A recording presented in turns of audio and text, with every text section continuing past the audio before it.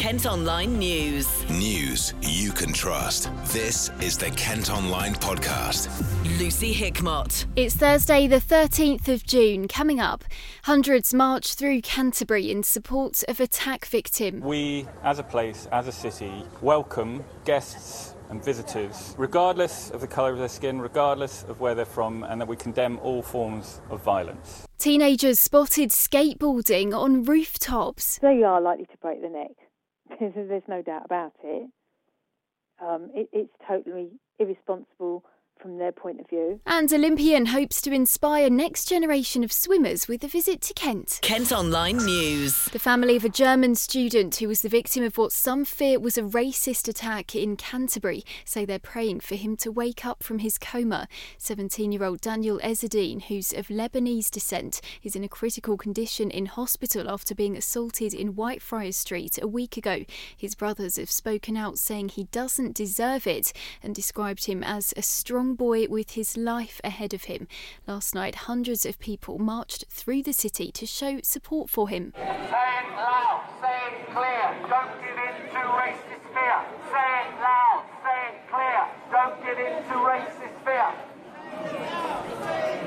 Don't give in to racist fear. Daniel's mum and two of his older brothers have flown to the UK to be by his bedside. A fundraising page has been set up to help them pay for accommodation. So far, more than £9,000 has been donated.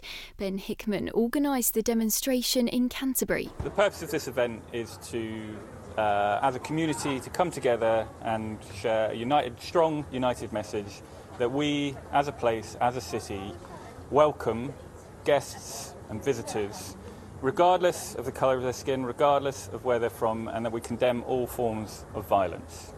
So clearly we don't know exactly what's happened Friday, but clearly a non-white boy has been attacked, and that's in a context of rising hate crimes, particularly race hate crimes in Kent. And so rather than wait around for a few weeks to make sure what's happened, we feel that it's important to take a stand now against all forms of prejudice and all forms of violence. And obviously this attack, it's brought, really people have been really shocked and really feeling for this boy and his family. Yes, well, I mean, our MP has obviously been in contact with the family and helping them out.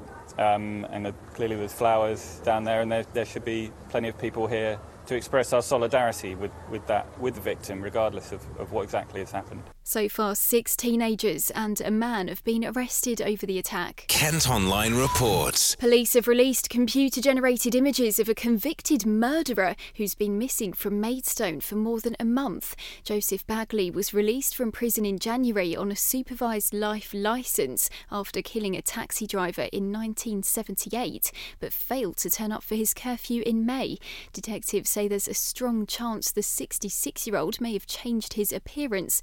You can see images of what he might look like now in our story online.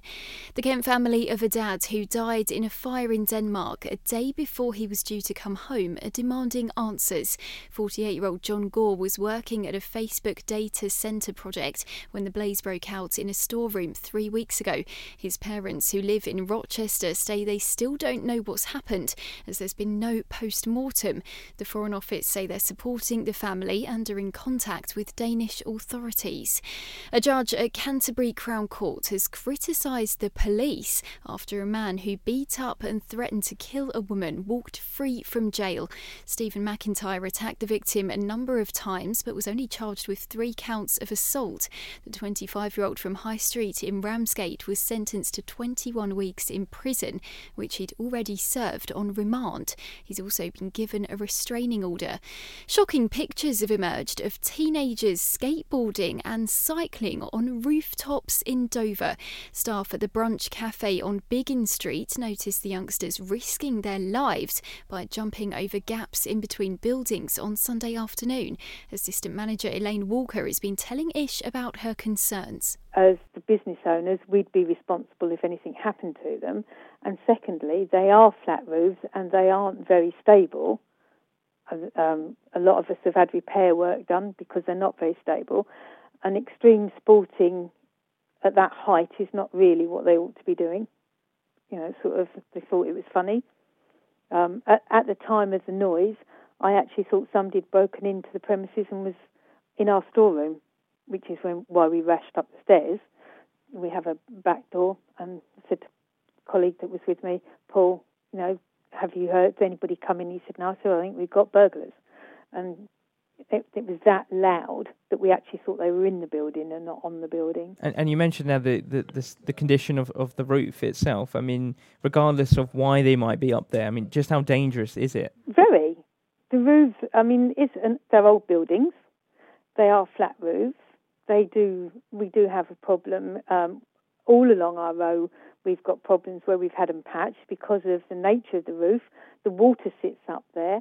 The beams get wet because they do leak like they do on a flat tarred roof. It's not stable at all. Being of their age group, they think it's funny. They thought it was highly hilarious and that we should get a life. But at the end of the day, unfortunately, it is easy for them to get onto those roofs from where they were coming up. So it's just another playground area, isn't it? And what could the consequences be if they continue taking risks like that, or if anyone takes risks like that? The consequences? Well, if he comes off his bike, because he's got a BMX bike, one of the lads had a BMX bike on there, he's only got to hit something and come off the roof, hasn't he? I mean, we are talking about 3 flights up. We're not talking about the roof of a single-storey building. We have gone up 3 flights to the top of our building, and they are above that. I mean, they are likely to break their neck. There's no doubt about it. It's totally irresponsible from their point of view. I mean, we've taken advice about putting signs up and some sort of deterrent, but at the time, at this moment, obviously, it is just open rooftop space. Not very clever. Just not very clever.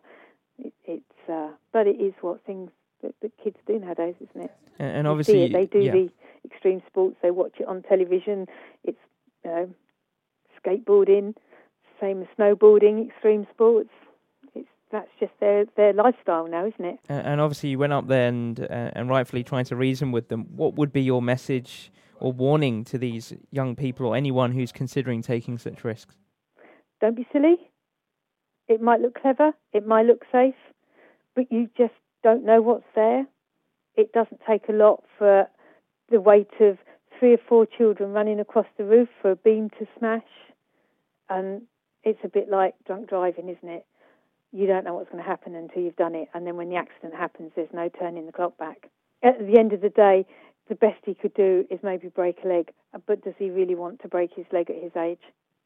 And as I say, somewhere between the ages, I would have said maybe 11, 12 at the youngest and maybe 15 as the eldest. They're trespassing. They're putting their lives at danger. They're putting our lives at danger.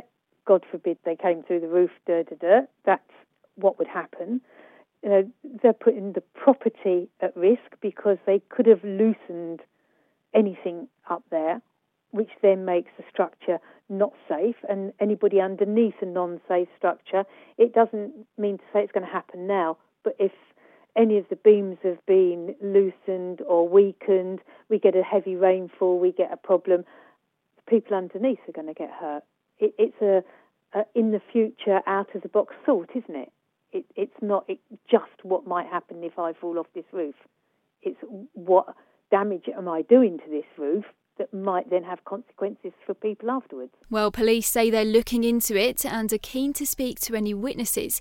You can see the pictures in our story online. Kent Online News. A report by the police watchdog says Kent officers who arrested a man who died in custody after swallowing a bag of cocaine did not breach standards of professional behaviour. 29-year-old Carl Maynard was taken to Tunbridge Police Station in October 2017 after being arrested for allegedly assaulting his girlfriend at their home on Lincoln Road in Shepway near Maidstone. The force has since made changes to its policy about people who are brought in and might have swallowed drugs. Figures show Maidstone and Tunbridge Wells NHS Trust had the worst waiting times for cancer patients in the country last year. 4 in 10 people had to wait more than 2 months after an initial GP referral. The government target is for 85% of patients to be treated within that time. The Trust says it's seen an increase in demand and they've made changes to their system to make sure people are seen more quickly. You'll soon be able to get compensation if your South Eastern train is held up by just 15 minutes. The company's improving its delay repay scheme from this autumn in an effort to provide passengers with a better service. In the past, you've only been able to get money back when there's at least half an hour of disruption. And finally, today, a world record-holding swimmer is coming to Kent this summer to inspire the next generation of champions. Olympic gold medalist Adam Peaty will be visiting Strood Sports Centre to deliver a race clinic for 8 to 17-year-olds. Places were fully booked in just 2 hours.